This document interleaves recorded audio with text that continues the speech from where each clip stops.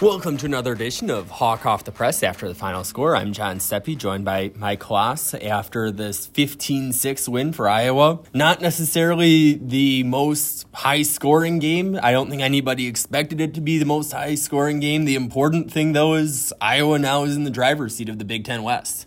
Yeah, there are, 5 games left, and I don't take anything for granted with this team because when you don't have an offense, anybody can beat you, even the mediocre teams that remain on Iowa's schedule, which is all 5 of them. But they took a big step toward that West Division title with this win, obviously. They're even with Wisconsin for the lead, but they've got the tiebreaker. They're even in the loss column. They've got the tiebreaker. And Wisconsin still has to play Ohio State, which it's not going to beat. I can't believe how bad this division is, and Wisconsin is as ordinary as I've seen Wisconsin be in a while, but you still got to beat them. And Iowa did, shut them down, didn't let them get in the end zone in their own stadium, didn't turn the ball over. They played winning football. I know it sounds crazy when you pass for, 37, 38 yards? I think 32 it might have even been, somewhere in the 30s. Yeah, that's football from 100 years ago, but they rushed for 200. And when you rush for 200 yards, you almost always win, and they did. And it really goes into kind of Kirk Ferentz 101 of running the football effectively and that setting up everything else.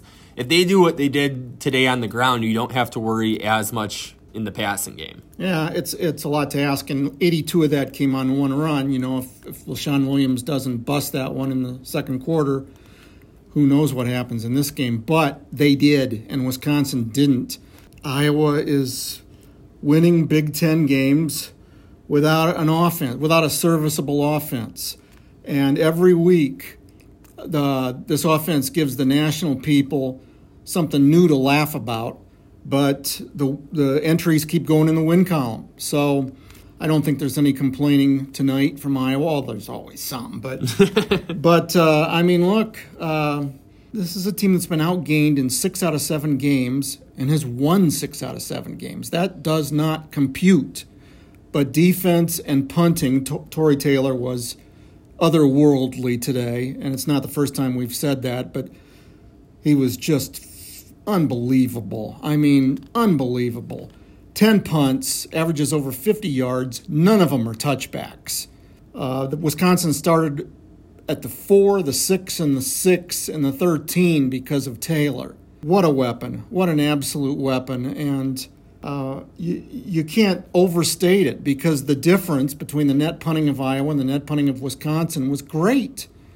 And Iowa had 8 3-and-outs and wins the game by 9 points. The defense was fabulous, and Taylor was, I'm not sure that I've got adequate words to describe him. If that doesn't get him any punting accolades to come in the near future, I don't know what it would take after that one. Well, he was preseason first-team All-America, so he's no secret to anybody. But he's taken that and he's, built on it. He's better than ever. And how demoralizing that is to an opposing offense to time after time after time start where they're starting. And plus, it gives Iowa's defense a big lift. Jay Higgins said so. It's, you go out there and they're not going to march 90 yards on us.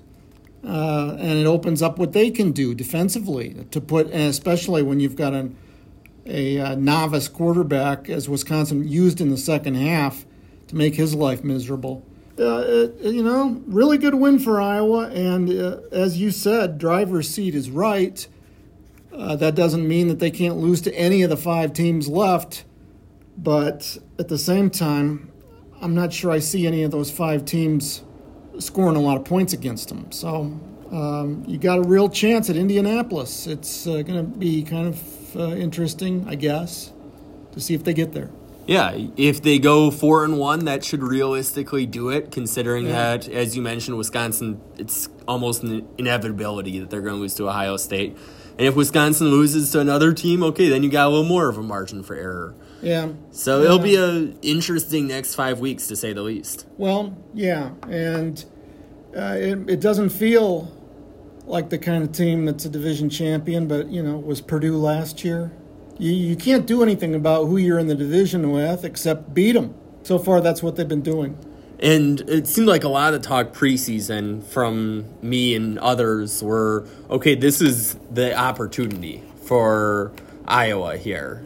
With last year divisions, you have the teams coming into the conference that are coming into the conference. This was going to be their shot, and so far they're doing everything so far necessary. So far, yeah. I mean, 3 weeks ago after they got embarrassed at Penn State, you'd say, I don't know where this is going. Well, that's three wins ago. So here they are. Well, that'll be a wrap for this one since Mike has to get back for the crossover at Kinnick. Until next time, we will talk Hawks later.